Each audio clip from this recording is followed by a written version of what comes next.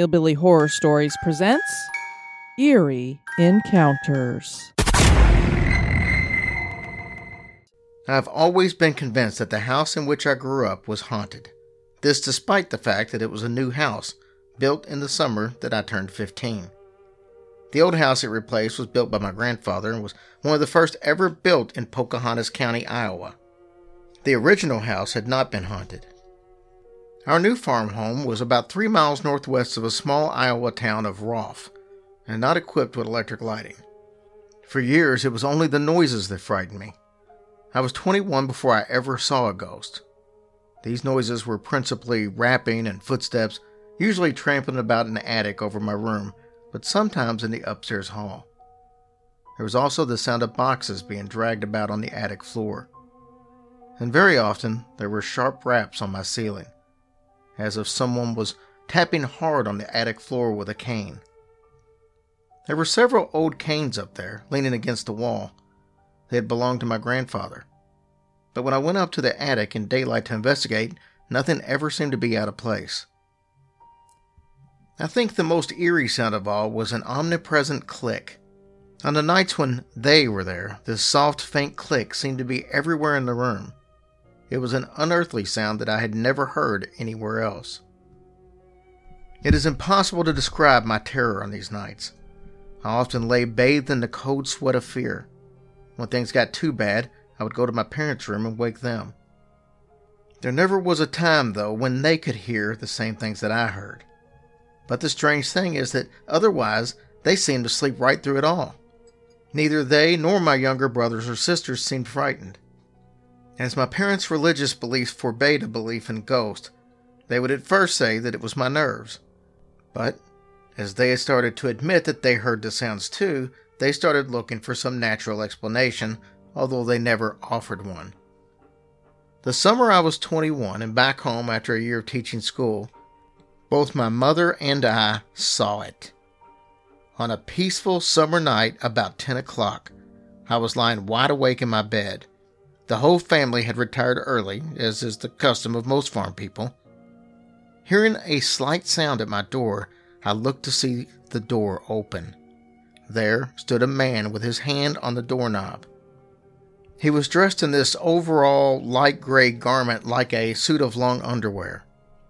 The light was too dim for me to distinguish his features, but it seemed to me that it was the figure of a young man. I tried to think that it must be my brother who occupied the room next to mine. I called his name, but he didn't answer. Now at this point, I'm not sure whether I screamed and he then turned away, or whether it was the other way around. At any rate, he moved from the door out of my vision, and my mother, hearing my screams, came from her room to mine just in time to see the figure leaving my door.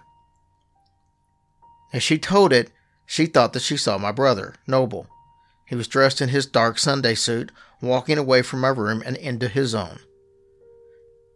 She then followed into my brother's room and even on into the clothes closet, where the figure just disappeared. My mother was in a state of great confusion and coming back said, "Why wasn't Noble here?" But although Noble was sound asleep in his bed, she actually had seen this figure and seen it vanish. She never admitted that she had seen a ghost. Years later, when we argued over this, she said that it might have been a hallucination, to which I replied that hallucinations can't open doors, and this one did. Now there's a sequel to this, but there's no conclusion, as I never have learned of any reason why this house should have been haunted. No crime, no murder, or tragedy ever took place here. Hell, no one even died here. So some years after, I had married and come home for a visit, bringing my baby. I was given the downstairs bedroom. I think it was the second night of my visit when I was waked out of a sound sleep by the distinct sensation of being rapped on the top of the head with a ruler or a small stick. It was not a dream. It was a definite physical sensation, and it gave me a rude shock. The room was pitch dark. I could see absolutely nothing, but I was so frightened that I dashed upstairs to call Mother. She came downstairs with me, carefully closing the bedroom door, and got into bed with me. But we were no sooner in the bed than the door reopened. I heard the creaking of its hinges. Then something like a small dog bounded across the wood floor. I could hear its claws as it struck the floor, but it was too dark to see anything. Whatever it was must have been running blind, for it would go trump, trump, trump, wham, first bumping into one wall and then into the opposite wall very hard.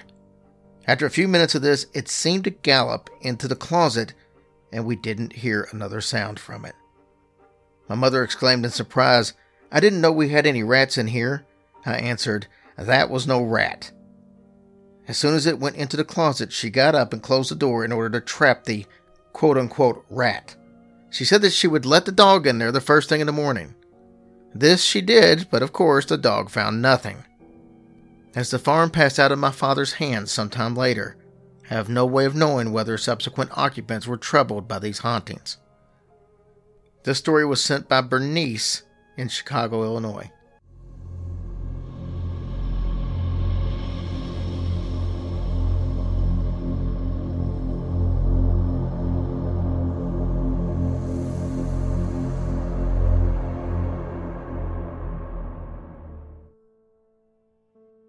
In June of 2004, my daughter and her husband decided to take a trip. They asked my husband and myself if we would stay in their apartment in LA and take care of Happy, their cat. We had been there for a few days when I noticed a key in the clothespin bag hanging outside on the clothesline. I soon discovered that the key fit the door to my daughter's apartment. When I asked the landlady about it, she said that my daughter and her husband often forgot their key, and since the screen door had a safety catch on it, she left the key in the clothes bag for them. I felt a little nervous about leaving that key outside, but the landlord assured me that no one else knew about it. Well, a few days later, my husband and I went to the races at Hollywood Park. We got home about 7 p.m. My husband was very tired. He went to bed about a half hour later. When I walked into the bedroom, I noticed that he had thrown his pants over the chair, and although his billfold containing $57 and all his personal cards were still in the pocket, I hung them up. I slept soundly that night until about 4 a.m. when I heard Happy scratching at the door. After letting the cat out, I thought vaguely that I had forgotten to lock the door. But since the safety catch was on the screen, I went back to bed. When my husband awoke the next morning, he looked for his billfold, but it wasn't in his pocket. We searched the entire apartment, even emptied all the drawers, without finding it. Eventually, our daughter and her husband returned home, and we, of course, went back home without the billfold. 6 months later, in the following January, we attended a spiritualist meeting. It was the usual procedure, a service and then mediums giving individual readings.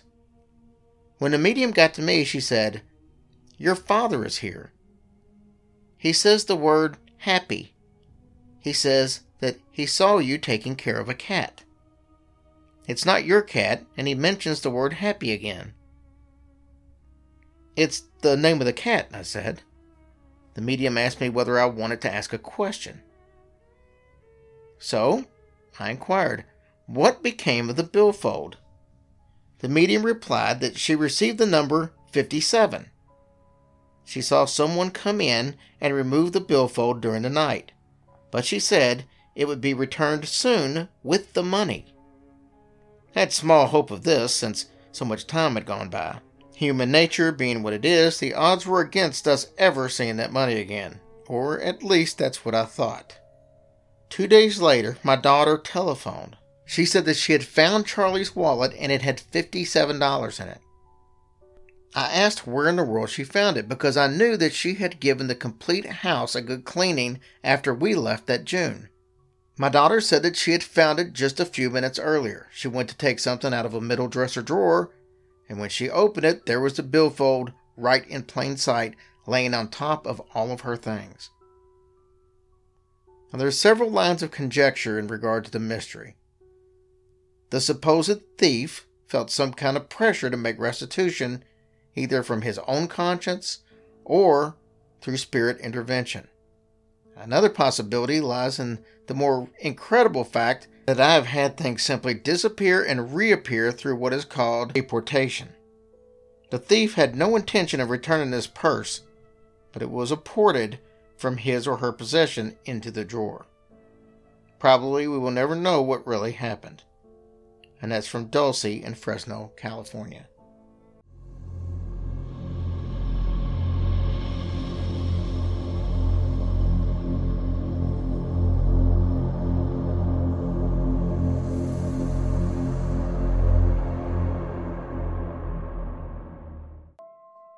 I was raised by my Aunt Mary Hicks since my mother died before I was 2 years old. Just the two of us lived there in an old farmhouse out of La Follette, Tennessee. Ghosts were the last things that we thought about, I assure you. On a rainy summer night nearly 30 years ago, when I was 11 or 12 years old, we had gone to bed as usual right around dark. In those days, country folk didn't burn kerosene to make light when sleeping was cheaper. It was about 10 o'clock and we were awakened by a horse. Not a horse in the house, but one walking around outside. Walking and snorting, of all things. We lay waiting for the horse to go away. There were flowers in the front yard and we knew that the horse was trampling them. But it wouldn't go away. It just kept snorting and stomping really close to the house. Finally, I went outside to chase it away, but I found nothing to chase. There was no horse anywhere around the house. It was dark, of course, but not too dark to see a large animal. I figured that it had just wandered off while I was getting outside. I looked around a little and then went back in the house. A few minutes later, with a snort and a stomp, the old horse was back. Again, I went outside. Again, no horse. This time, I didn't look so long for it because I was beginning to think something just wasn't quite right. This horse noise kept up for the next 2 hours or so. Then, all was quiet for the rest of the night. Bright and early the next morning, we went out to see how much damage our guest had done. Nowhere around the house, front or back, was there a horse track or so much as a broken blade of grass. Several times in the years that followed, we heard them same noises, but never were we able to find a track or any sign of a horse. When I was about 18 years old, we moved out of that house, and my uncle, who had lived there as a boy, moved in. I once asked him if he ever heard any strange noises at night. No, he answered. I've never heard any strange noises that I can think of. You mean you never heard a horse at night? Oh, that, he smiled. I've heard that horse all my life. One stormy night, in about 1840, a man riding a horse was killed by lightning on top of that ridge. Since then, on some stormy nights, that horse has been hunting his master, and probably will from now on. But it don't bother me none. That was from Jesse Hicks, La Follette, Tennessee.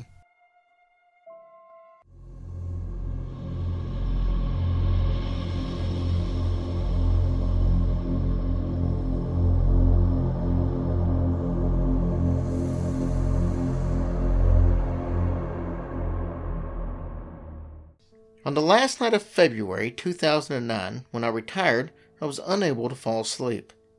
I was nervous and restless, which was very unusual, as I never have any difficulty falling asleep quickly. When I finally did manage to sleep, it was more like a series of light naps than a sound sleep. I woke from one of my naps with such a start that I sat straight up in bed. Standing at the foot of my bed, her arms stretched out toward me, was a very dear cousin of mine.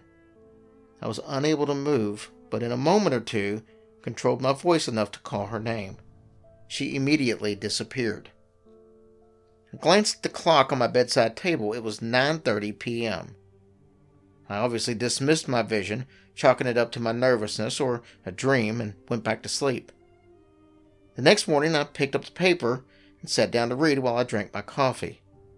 Across the top of the paper were the big headlines. Prominent woman suicides. It was my cousin. When I could control the shaking of my hands enough to hold the paper, I read on to find out that the time of her death had been somewhere between 9 and 10 o'clock. My vision of her had come at 9:30. She was president of the PTA and had gone to the meeting on the previous evening, but had returned to her home by 9 o'clock for some much-needed documents that she'd forgotten to bring with her. When she failed to return, some of the other PTA members called the house, and failing to get an answer, went out there. The house was locked and dark, and further investigation found my cousin lying in a garage in a pool of blood. She had shot herself in her head. I've told the story of her appearance to me to several people. They all think I was dreaming. I now reject this idea. The coincidence of such a dream and the actual death of this same cousin at the same time is too great. I think I was sitting up in bed, wide awake, and I feel that my cousin was trying to tell me something. What that something was, only eternity will reveal. That story was from Mary in Union City, Pennsylvania.